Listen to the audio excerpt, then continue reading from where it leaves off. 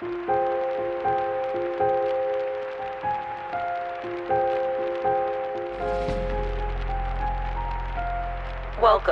to Blood and Business. I'm Bethany. And I'm Cassie. Today we're telling a story of siblings born and bred to run the world. They were the most infamous family of the 20th century. Their story drips with conspiracy. Their names, whispered through the decades since they left their voices, echoing in time and space. Their hands helped mold the America we know, sharing with their country dreams of landing on the moon, freedom for every man. And by example, they inspired generations to reach the highest heights. They played with fire, and only a few survived.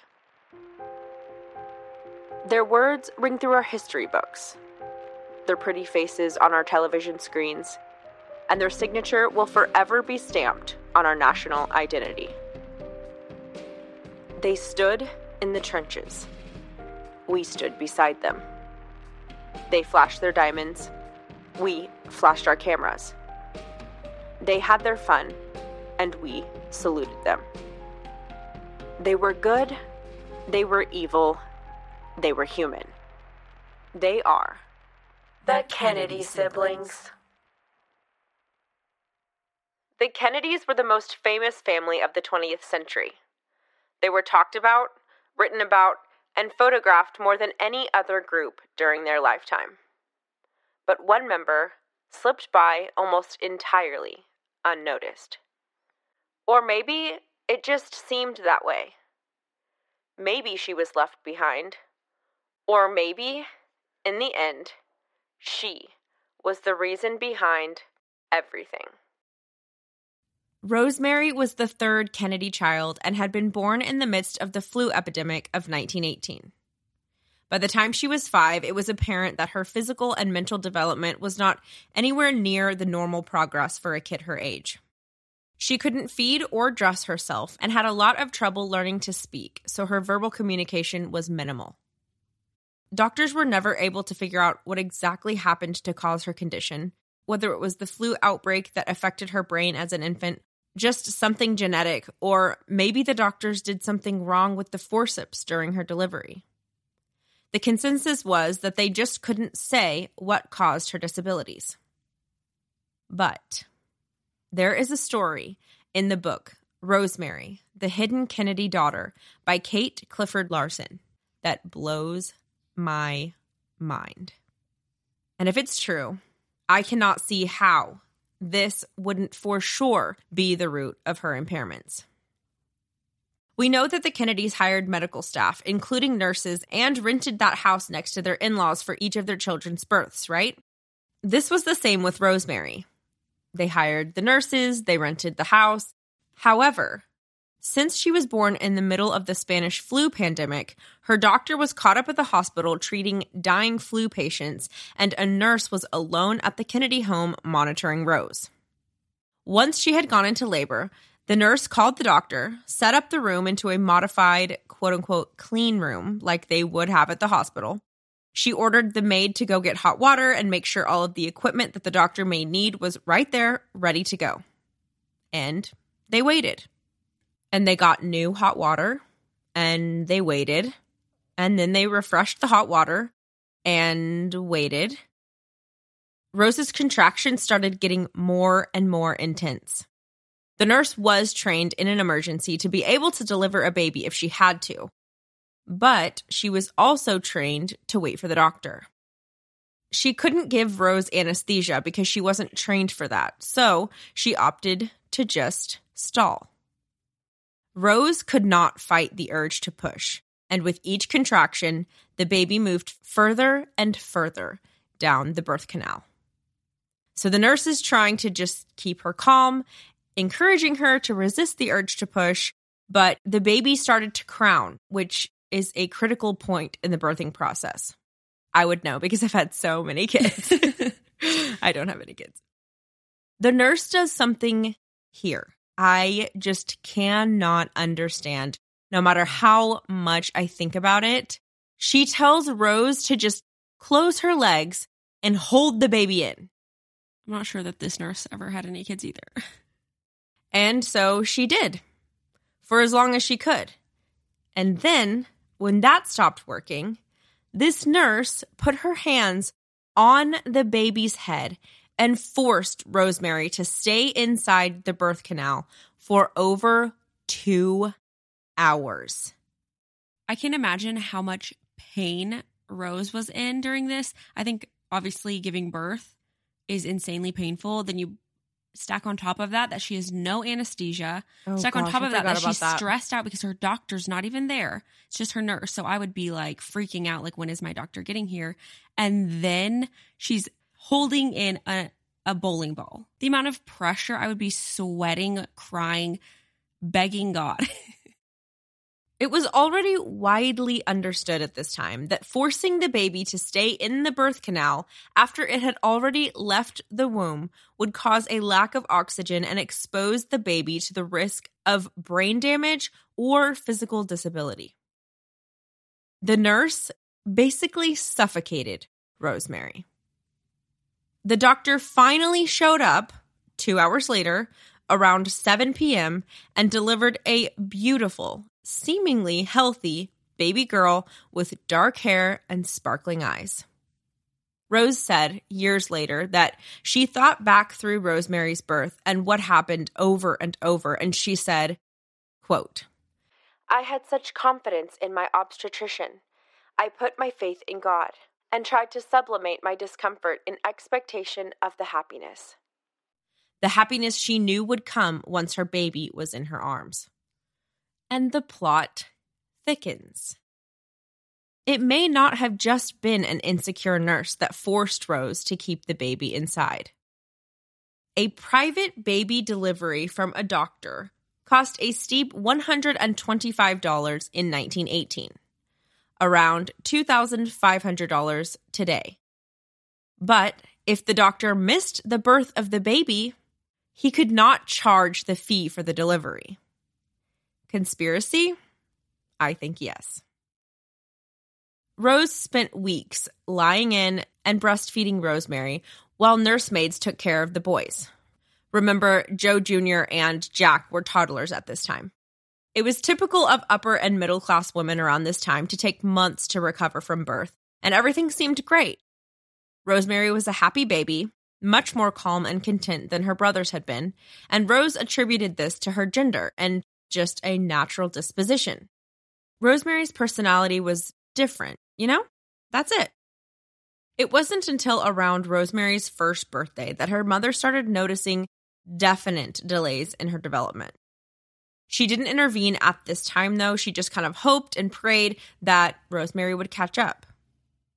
Rose was also already pregnant again, and that baby would be Kick. During those early years of Rosemary's life, Rose's diary is full of the children's progress and little antics and the hilarious things that they did, but there isn't much about Rosemary herself.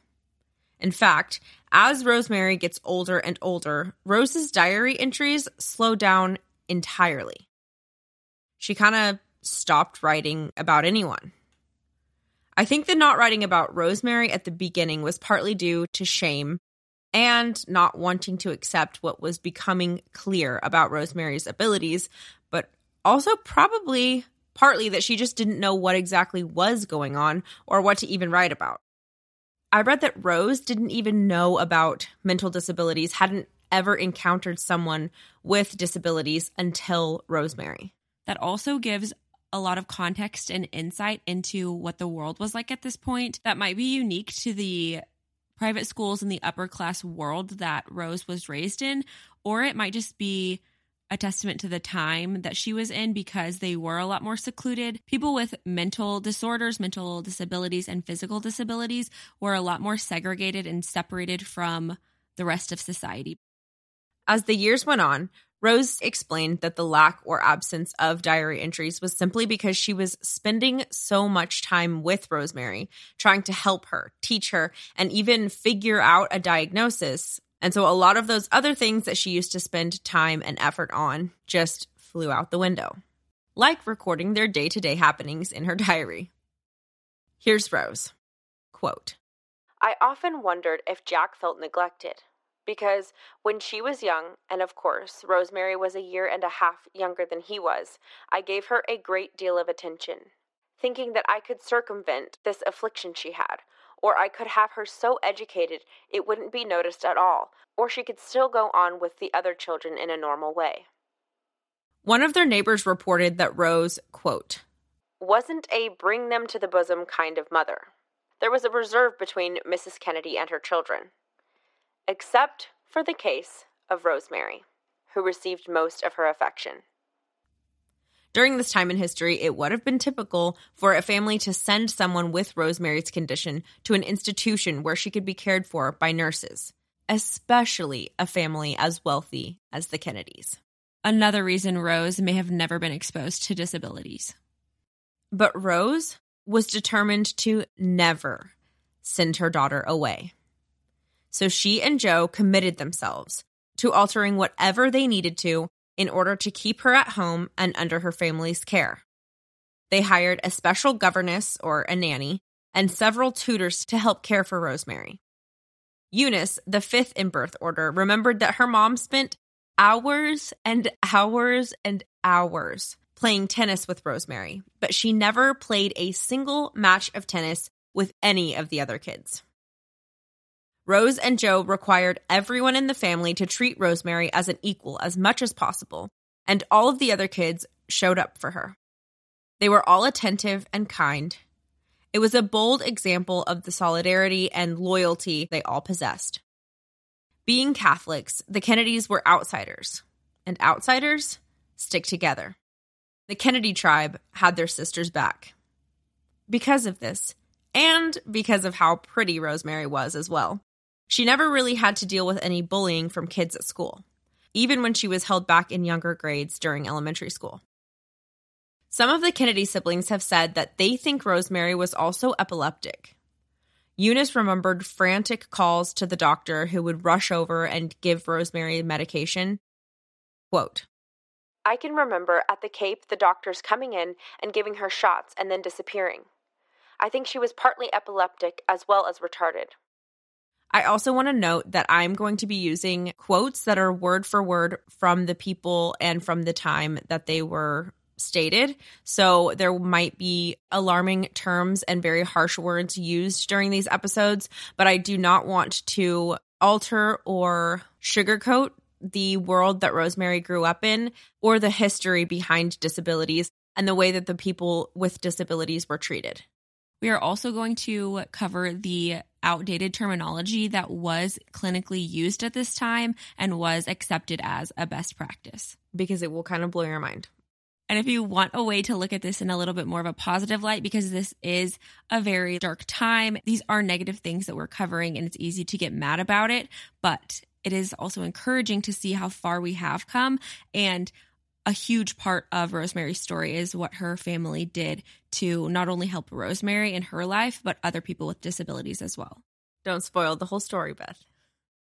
Whenever these epileptic episodes occurred, all of the other kids were whisked away into another room until the doctor was gone, and none of them ever dared to ask their parents what exactly was wrong with their sister. Gloria Swanson, remember her from the previous episode? Gloria scarred the Kennedys. That's the one. Well, Gloria got a dose of Joe's infamous rage only one time, and it was over Rosemary.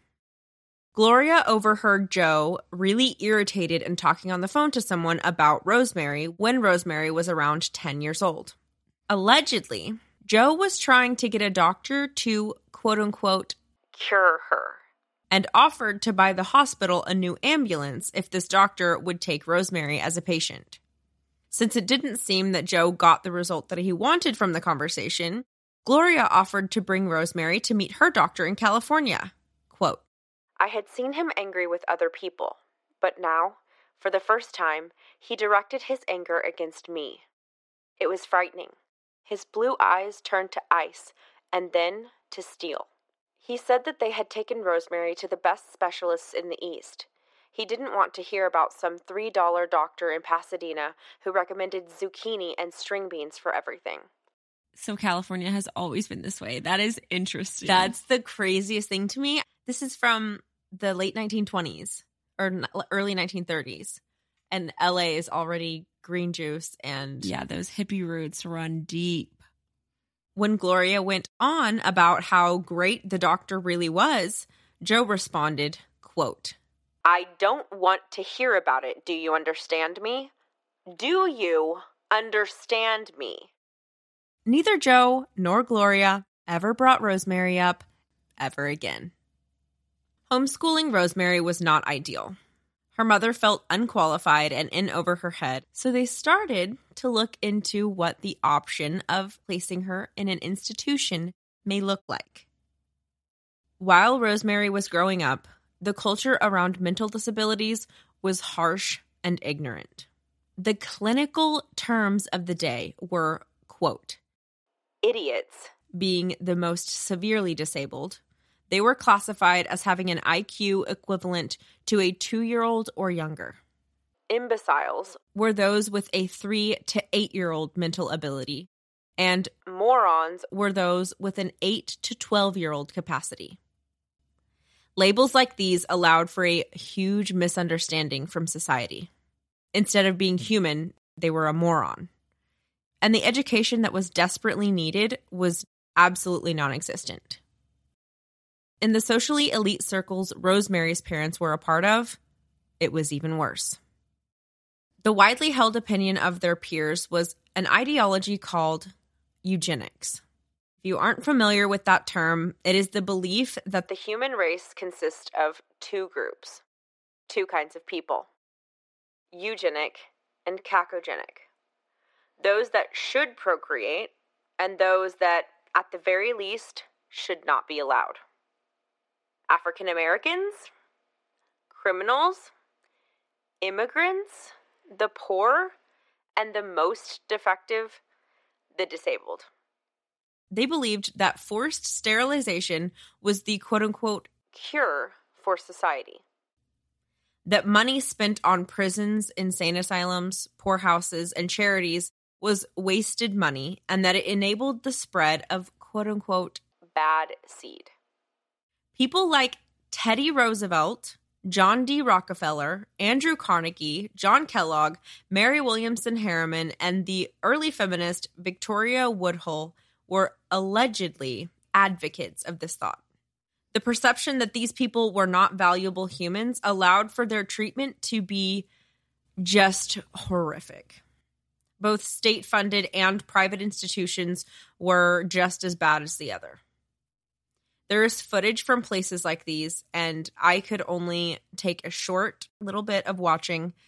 They were chronically overcrowded and underfunded and pretty much just a dumping ground for the people that society did not want. In the footage that I saw, the entire place was completely dark. I'm assuming that they just weren't willing to pay for electricity. There were people crouching in corners. The care was so poor at these places that the patients were often covered in their own feces for days at a time. There was rampant corruption. Nobody was really checking in to make sure that these places were run ethically. The staff personally raped the residents and also prostituted them out for financial gain.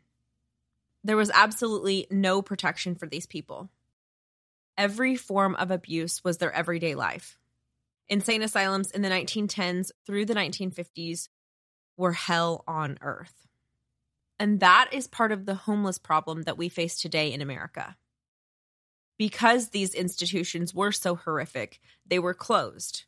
But instead of providing an alternative, the doors were just shut.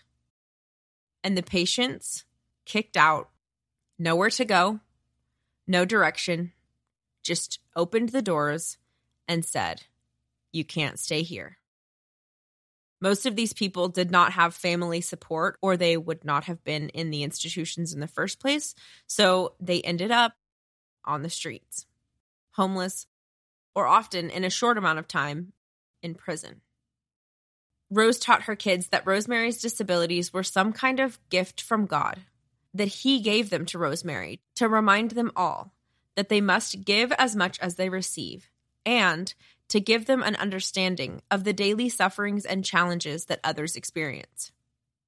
And it definitely worked. Rosemary's struggles gave Jack an uncommon compassion for human limitations and an understanding that sometimes you can only do so much. You can't rewrite all stars.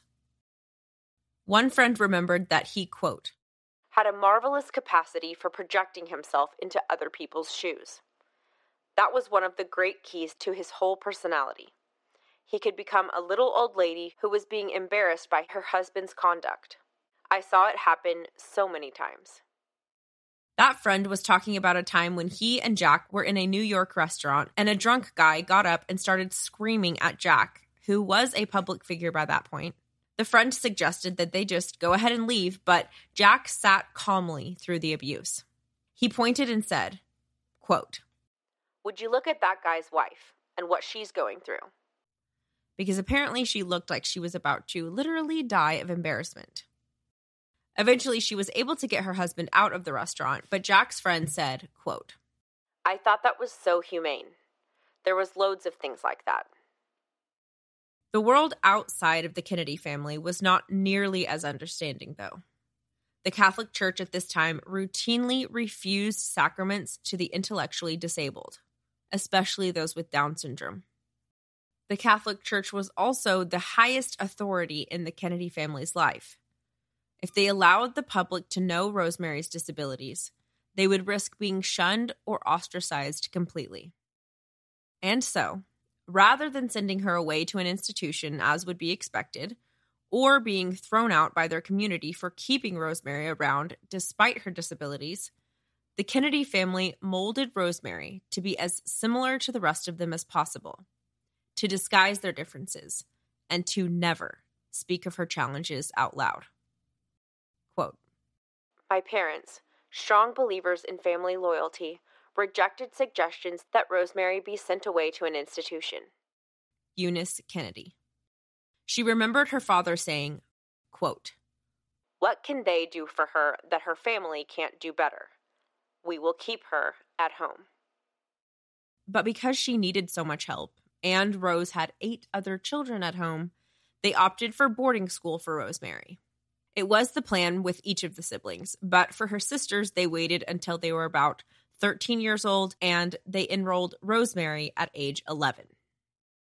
They knew that living away from home without her family at such a young age was going to be very stressful for her, but after years in all of the best local private schools with no progress, and a year of private education at home with no progress, the Kennedys felt they had no other option. They felt they had to help her have her best chance, and the best option they hadn't tried yet was this boarding school in Pennsylvania. It was ran by a former public school teacher who had success with intellectually challenged students. At first, her transition was rough, but after a few months, her parents were super hopeful that this school had been the key because she was making the most educational progress she had made in a long time. In a letter from November 1929, Joe told his daughter, Rosemary, that he was so proud of her improvements and, quote, I am sure that within the next few months it will be even better. Gently encouraging her to work even harder. Her teachers reported that Rosemary, quote, made the necessary social adjustments, showed excellent social poise, and was quite charming at times. However, the school noted that one of the largest obstacles in Rosemary's learning was her chronically low self-esteem. She began to get really frustrated and embarrassed when she couldn't understand a concept or perform a task, and that gave her a lot of anxiety. She would get discouraged and then would give up easily and had trouble focusing. This little story is really funny because it's such a classic kid thing to do. But despite how she was actually doing in school, she wrote to her parents telling them all the wonderful things that she was accomplishing and how incredibly well she was doing. Quote, I am working hard, Mother, because I get 100 in arithmetic all the time. I am wonderful in spelling. She was unaware that the school was in communication with her parents. Rosemary's school discouraged family visits because they didn't want to interrupt the students' education. So Rosemary got very lonely, and she wrote lots of letters to her family. Here's one that she wrote to Joe in October 1934. Quote, Darling Daddy, I have a travel book about Europe, and I am looking up and answering all the questions. I am sending you a few lines from it. The book is written all in French, and I have to translate it. I am learning some history way back in the beginning, when men lived in caves and did not even know how to cook. Did you receive my postcards and my letter? I am going to take some dancing lessons to get ready for the first dance. I hope soon to send you a letter in French. Give my love to all the family. Rosemary. She even had to beg her parents to plead her case to the headmaster so that she could go home for Thanksgiving. Quote, Did you ask Mrs. Devereaux if I could go home on Thanksgiving? You said you were going to do it. Please do. I miss you very much. Give everyone my love, please. When you go up to see Joe and Jack, give them my love, please. Write me a long, long, long letter. Rosemary.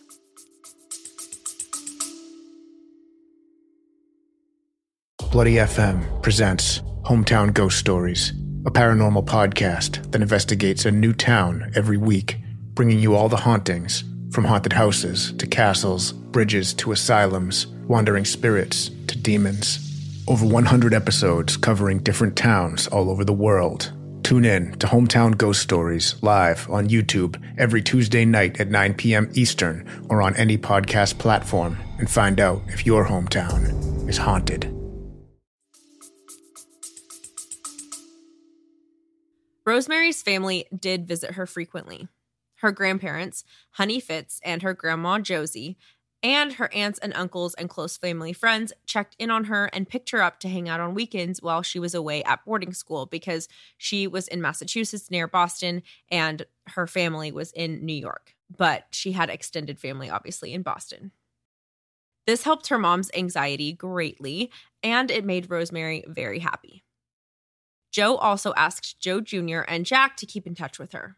Joe Jr. was at Harvard nearby and would take Rosemary on outings in Boston. Their father wrote to him, quote, I think it is fine the way you are contacting Rose because it gives her a little more confidence. Keep suggesting to her that she should work very hard in order to get all she can. She must not feel she is there for social purposes and nothing else. So he was asking Joe Jr. to encourage Rosemary in the same way that he asked him to look over Jack while he was in school. Also note that her name was actually Rose. After her mother, her middle name was Marie. So they ended up just combining Rose Marie to Rosemary. It probably helped differentiate between her and her mom as well. I think it's important to note the contrast between how Joe treats the children and honestly Joe and Rose, how they treat the Kennedy siblings versus how Janet treated Jackie and Lee in the Bouvier sisters story, because these stories are always neck and neck. I like to compare the two, but Janet was definitely the main culprit in sort of like separating and making a really big competition and sort of a toxic relationship between the sisters. And in this one, I think that the parents were their biggest champions in making sure that those sibling relationships were solid. And it affected their identities greatly. And what they contributed to the world. Their sibling relationships gave them a lot of responsibility early on in life, and they sort of carried that throughout their entire life. Joe Jr. wrote back to his father that Rosemary had met one of his classmates and they thought she was very nice. In mid-October 1934, Joe Sr. traveled to Boston to visit Rosemary. They went to a Harvard football game together and met up with Joe Jr.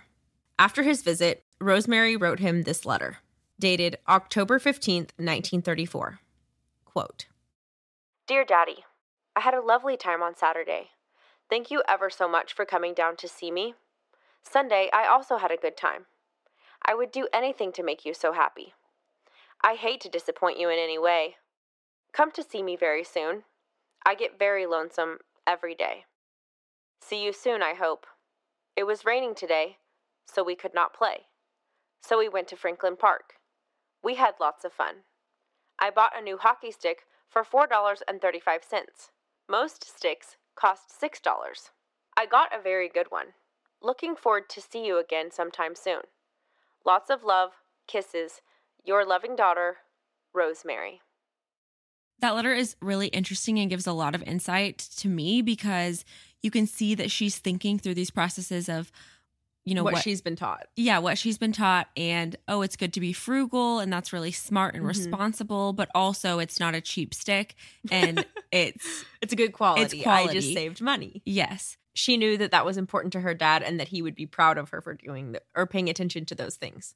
Yes. And she was super concerned with other people's feelings and emotions. She was very compassionate and very empathetic as well. So I think that her emotional intelligence was higher than probably her academic intelligence. That's what I was going to say, IQ. is that she always paid special attention to communicate her emotional needs and her observations, and she was to make sure that other people felt or knew the things that she felt about them. It also shows insight into the fact that the Kennedys weren't totally hiding Rosemary. And I think, oh my gosh, no. Prior to the story, why is Cassie tearing up? I thought I was going to get away with it. I'm just Cassie's thinking just about her. crying. She's just so freaking sweet. Oh, I can't. She isn't being hidden. And prior to listening to this story, I definitely had the perception that she was this one sibling who was rushed off to this institution. Cassie's just tears are rolling down her face. I am taking it together. If I'm crying in this part, just freaking wait till the next. Just wait. Cassie's definitely shed more tears over the Kennedy siblings than any story that we've done. Probably all of them combined. Oh, yeah. For sure. It is an emotional roller coaster. Okay. I think misunderstanding just pierces me, and the Kennedys as a whole were very misunderstood, and Rosemary wanting to be understood breaks me as well. It's everyone had good intentions, but also everyone's motivations were different. Anyways, we'll talk about that in the after show. So prior to hearing this story, I thought that Rosemary was this random child or sibling that they rushed off to this institution as soon as they were aware of her disability. That nobody really knew about, and she wasn't. Yeah, that they tried to keep away from all of the media, all of their friends, that even the family didn't really pay attention to. I thought it was this whole we're funding her life and we're paying for the best care for her, but we don't really talk about Rosemary. Yeah. We don't see Rosemary. And it was not like that at all. Just in that one letter, they're saying that they took her to Harvard. The dad took her out in public, in a very public place, in a very prestigious, very elevated place. And Cassie just told us that in the elite academic world, disabilities were even more frowned upon, and they were not shying away from bringing her to places at all. It also, in that letter, said that Joe brought a friend from college to visit Rosemary, which is huge as well. And the fact that he's just taking time from his Harvard college fun life to visit his little sister. At that age, that 19, you're a college kid. You're having fun. You want to hang out with girls. You want to do whatever. And he's literally bringing his friends to visit Rosemary. So I just think that it shows a lot of the layers of what was really going on at this time and in this family and what was really important to them when they easily could have justified not really talking to Rosemary or seeing her at all. And her father, Joe, always continued to encourage her. Here's what he wrote back. Quote, Mother sent me your letter, and I was delighted to hear from you. It showed a lovely spirit for you to write and pleased both Mother and me very much to think you are so appreciative and also that you feel you are studying as hard as I know you can and are doing. I hope skating turns out to be lots of fun. Be sure to wear a big pillow where you sit down so that when you sit on the ice, and I know you will, you won't get too black and blue. Jack could also be counted on to be there for Rosemary and encourage her. One year, Rose wrote to the headmaster of Choate requesting that he allow Jack to temporarily leave school and attend a dance that Rosemary asked him to. Quote, The reason I am making this seemingly absurd request is because the young lady who is inviting him is his sister, and she has an inferiority complex. I know it would help her if he went with her. Allow Rose to just tell it like it is. You know what? Her family also paid for her to go out on weekends with family friends and have extra badminton lessons and invite friends from school to go to the museums with her. Rosemary was very social, and that worried her parents. She loved dressing up and wearing makeup. She was very much like every other girl her age in that way. Eunice said, quote, "Every time I would say, 'Rosemary, you have the best teeth and smile in the family,' she would smile for hours." Rose remembered, quote, "If I said to her no more than, 'Rosemary, that's the most beautiful hair ribbon,' she would be thrilled." And here is a letter from Rosemary for proof. Quote, "Darling Mother and Daddy, the chauffeur drove Mary O'Keefe and I to Adam's house on Friday night. That's where we met Joe and John O'Keefe at 8:10. Then Mary went with Joe in his car to the dance. I went with John O'Keefe. He told the chauffeur how to go. It was a costume party, but we didn't know it. I wore my red evening dress, red shoes, 2 red bows on my hair, black evening coat. Mary wore her red evening dress, red evening coat, and we both had our nails polished. John O'Keefe did a backward somersault at the dance. Saturday, Babe Coughlin, a friend of Mary, went down on the beach and cooked sausages and put it in a sandwich, cooked steak and bacon, and brought gingerbread to eat. We made a fire and got wood for it. Paper, too. And we came home. I played Christine in ping pong and Mary and Babe also. We also played 3-handed bridge. At night, Mary and I played Monopoly with Christine. Sunday, Aunt Agnes invited Joe and I to lunch. I stayed overnight. I am going to study Napoleon. Mary O'Keefe has a new red and white bathing suit, new white shorts, new blue evening dress. I tried the bathing suit on me. Also, the new silk dress she bought. I tried it on me. I get $3 allowance a week. I have had my hair waved and my eyebrows plucked. Lots of love and kisses to the best mother and father in the world. Your loving daughter, Rosemary." I would like to note that, quote, Aunt Agnes invite Joe and I is Aunt Agnes Envite, and that Eunice thinks that it's important to know that she believes that Rosemary's teachers helped write all of these letters from her time at school over the years, and that the letters do make her seem a bit more capable than Eunice said Rosemary was in actuality. By this time, Kik was off at her Catholic boarding school and thriving. She was naturally charming and friendly, which made her very popular in addition to her intelligence. Eunice was 3 years younger, still living at home, and she wrote to Rosemary often. Eunice was the closest to Rosemary out of everyone from this point forward, and that closeness would endure for the next 70 years. Quote, "Dear Eunice, I miss you very much. Didn't we have fun together when I was at home? I was so sorry I had to leave all of you so soon. Tell the girls to write me as much as they can. I will see you quite soon, sweetheart. I'm dying to hear from Mother and Daddy. Tell Mother to send me my box of candy that she gave me Easter. I feel very upset when I don't hear from Mother. Tell her that.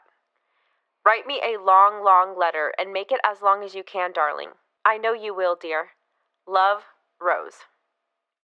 Ugh, my heart. I think it's just so sweet to and like endearing to me that she loves her family so much.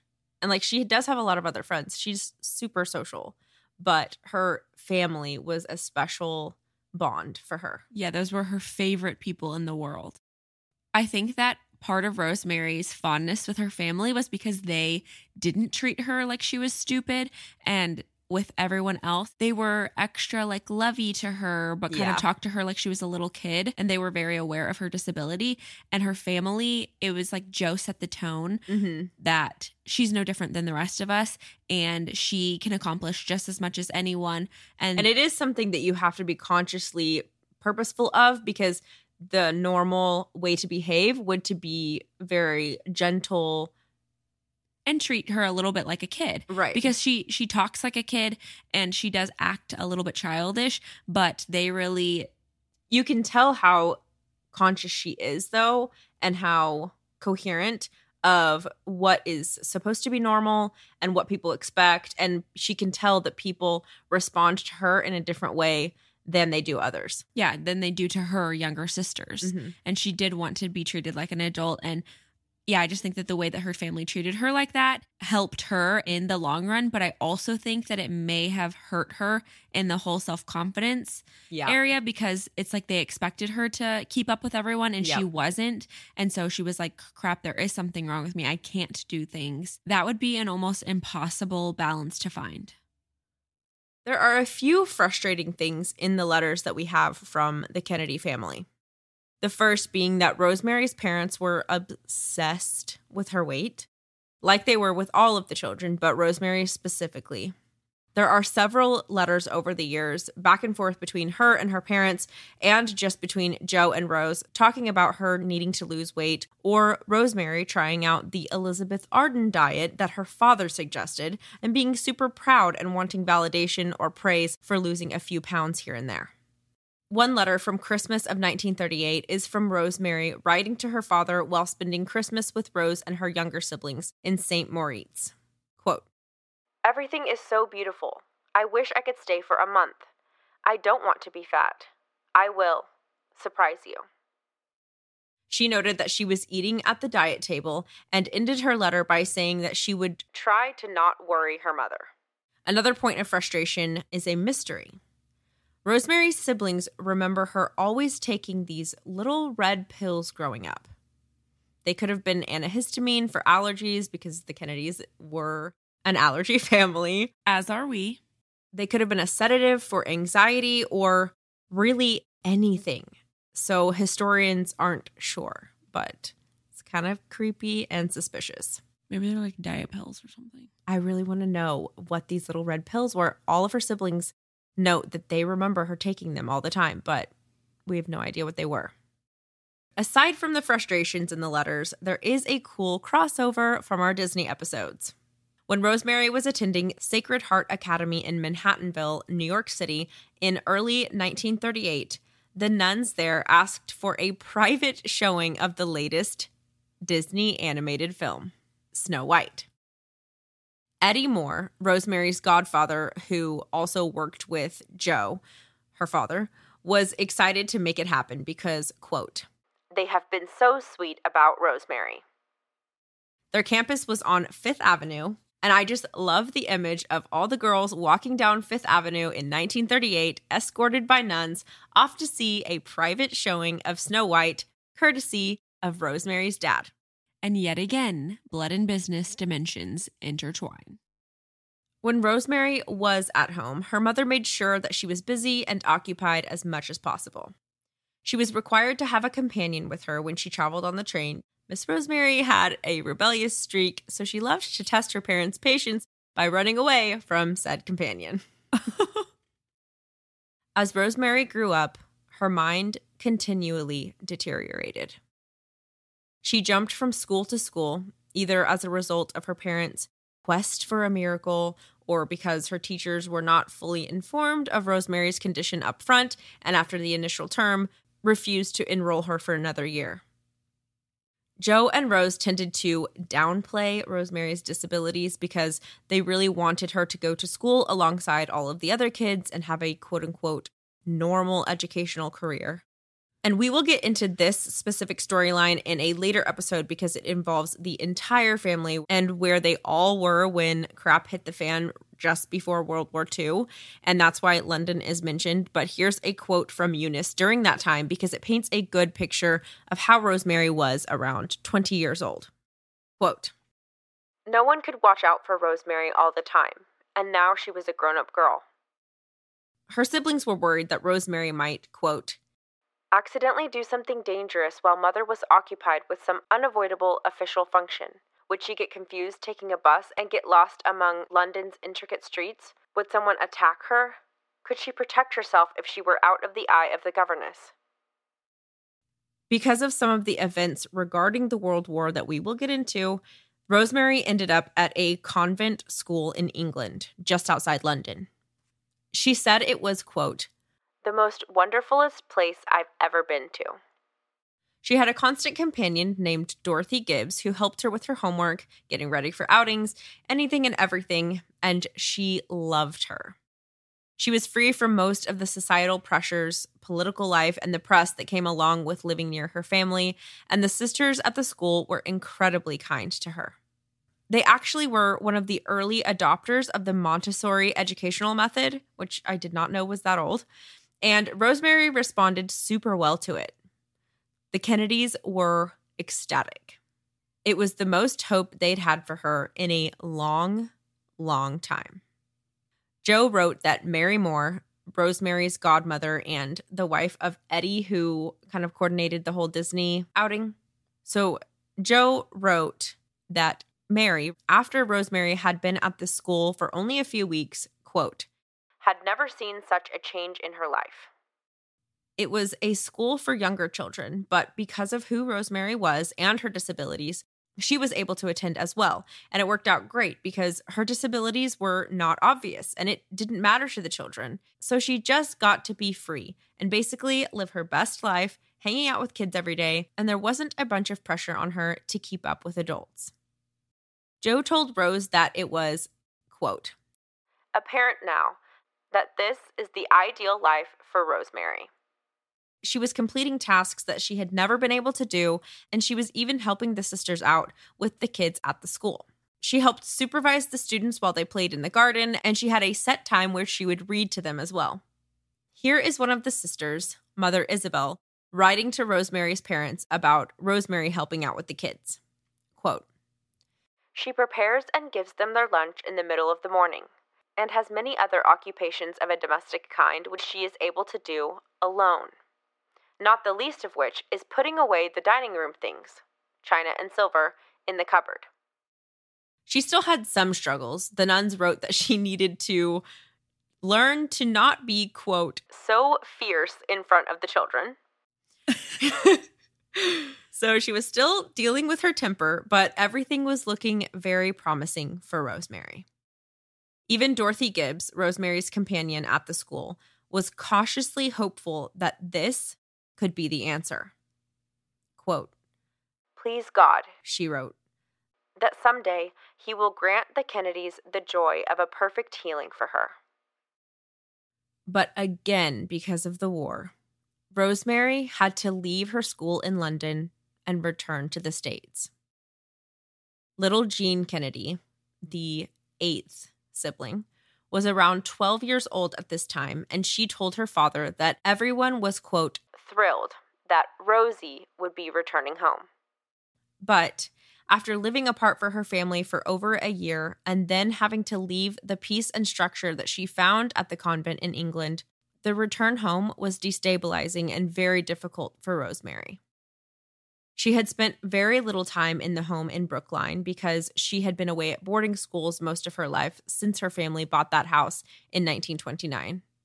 She was also no longer in a place where she had a dedicated companion and lots of patient and gentle nuns that had all day to chat, but instead was back in the place where she had to compete with her 8 other siblings for attention.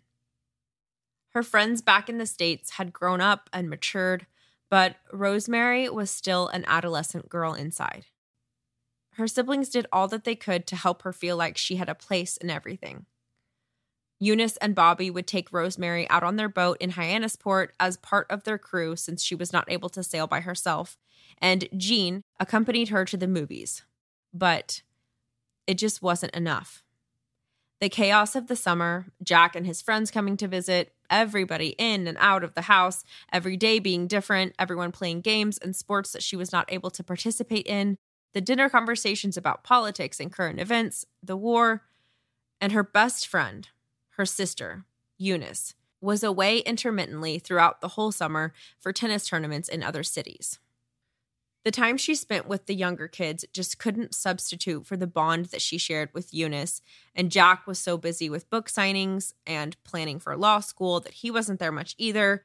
Joe Jr. was busy attending the Democratic National Convention and other political engagements. Kik was out volunteering for the Red Cross and had a very busy social life. Rosemary was getting left behind. Luella Hennessy, the family's longtime private nurse, reported that the children were, quote, especially kind to Rosemary. And Jack and Joe Jr. in particular made sure that there was, quote, always a place for her in the family's activities. Even Kick sometimes would plan out a whole evening of fun for Rosemary, but she was left to spend a good deal of time with her younger brothers and sisters, rather than with those who were closest to her age. Rosemary felt like a babysitter to her younger siblings while she watched her siblings that were her age go out and create lives for themselves. She also noticed that when she went out with her older siblings, she was mostly only dancing with her brothers and other close family friends, and would ask, quote, why don't other boys ask me to dance? A close friend of Rose's, Miriam Finnegan, once stated, quote, I think there's so much made of Kick that Rosemary is a little conscious of that and feels a little bit in the background. Kick had a huge personality. She was gorgeous, very intellectual, and she got a lot of attention for it.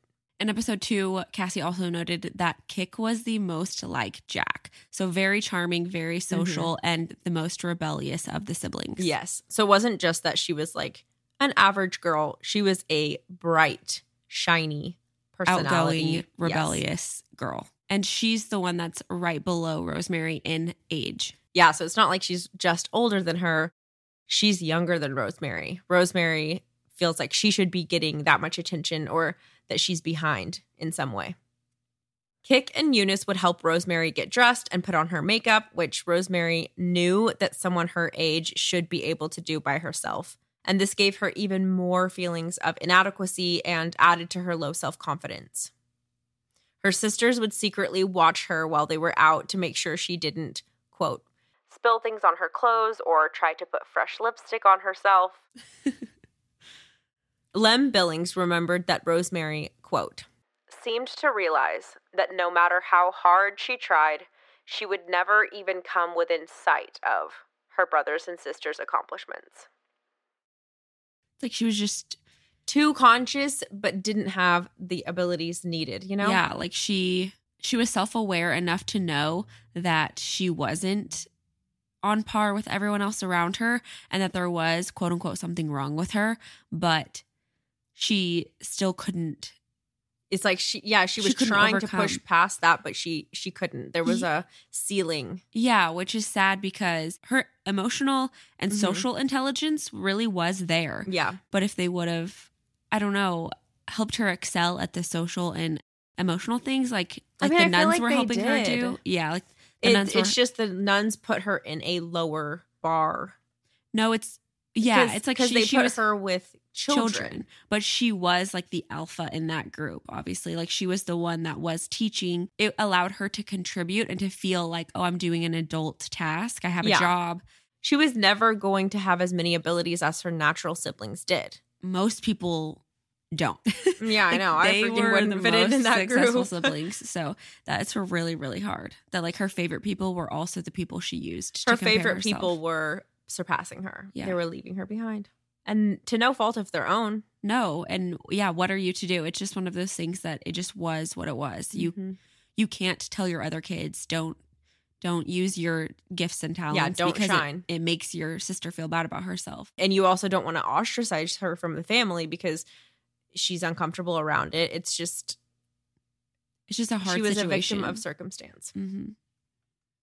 By about 1939 to 1941, around when she turned 21 to 22 years old, Rosemary turned violent and started to rage at those who tried to care for her.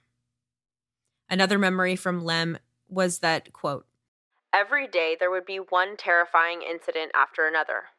Physical fights where Rosemary would use her fists and hit and bruise people. This was around the time that she had come home from England and was dealing with all of the pressures at home. She was also having violent seizures. Rose tried to find better accommodations for her in the U.S. She got her placed at a Catholic girls' summer camp as an art teacher, but that only lasted about 3 weeks before they sent Rosemary back home. So you're right. They really did try to help her excel at what she was really good at because they were putting her in places that she could be social, that she could help out, in places that she could excel, but the outside world wasn't ready for her yet. Yeah. I read about this Catholic camp and the people who were running it, and Rose actually had gone to a lunch meeting prior to Rosemary going to the camp to kind of discuss her role and discuss like the accommodations that would be needed for Rosemary. And Rose did tell them that she would need a companion with her 24/7, but she didn't tell them anything else really. And the reason that she got sent home was because the camp administrators just didn't realize Rosemary's disabilities, and they were really surprised with how remedial her abilities were. It's so sad. There's a letter from Rosemary when she had to leave the camp because the administrators were not prepared to accommodate her, and her godfather just kind of came and got her like very, very quickly, all in a rush. She left like 2 huge luggages there of her stuff because she couldn't take everything. It was so fast. And she wrote a letter back afterwards saying, "I'm so sorry that you guys had to lose me. I really didn't want to leave. I loved you guys. I had so much fun. But it wasn't my fault. I just want everyone to know that it wasn't my fault that I had to leave." And it's so sad. You could tell that her parents and her godfather had kind of sheltered her from the reason that she had to be taken away. But it's interesting because Rosemary is always called the hidden Kennedy daughter, but it was like she was hidden in plain sight. Rosemary, the person, wasn't hidden.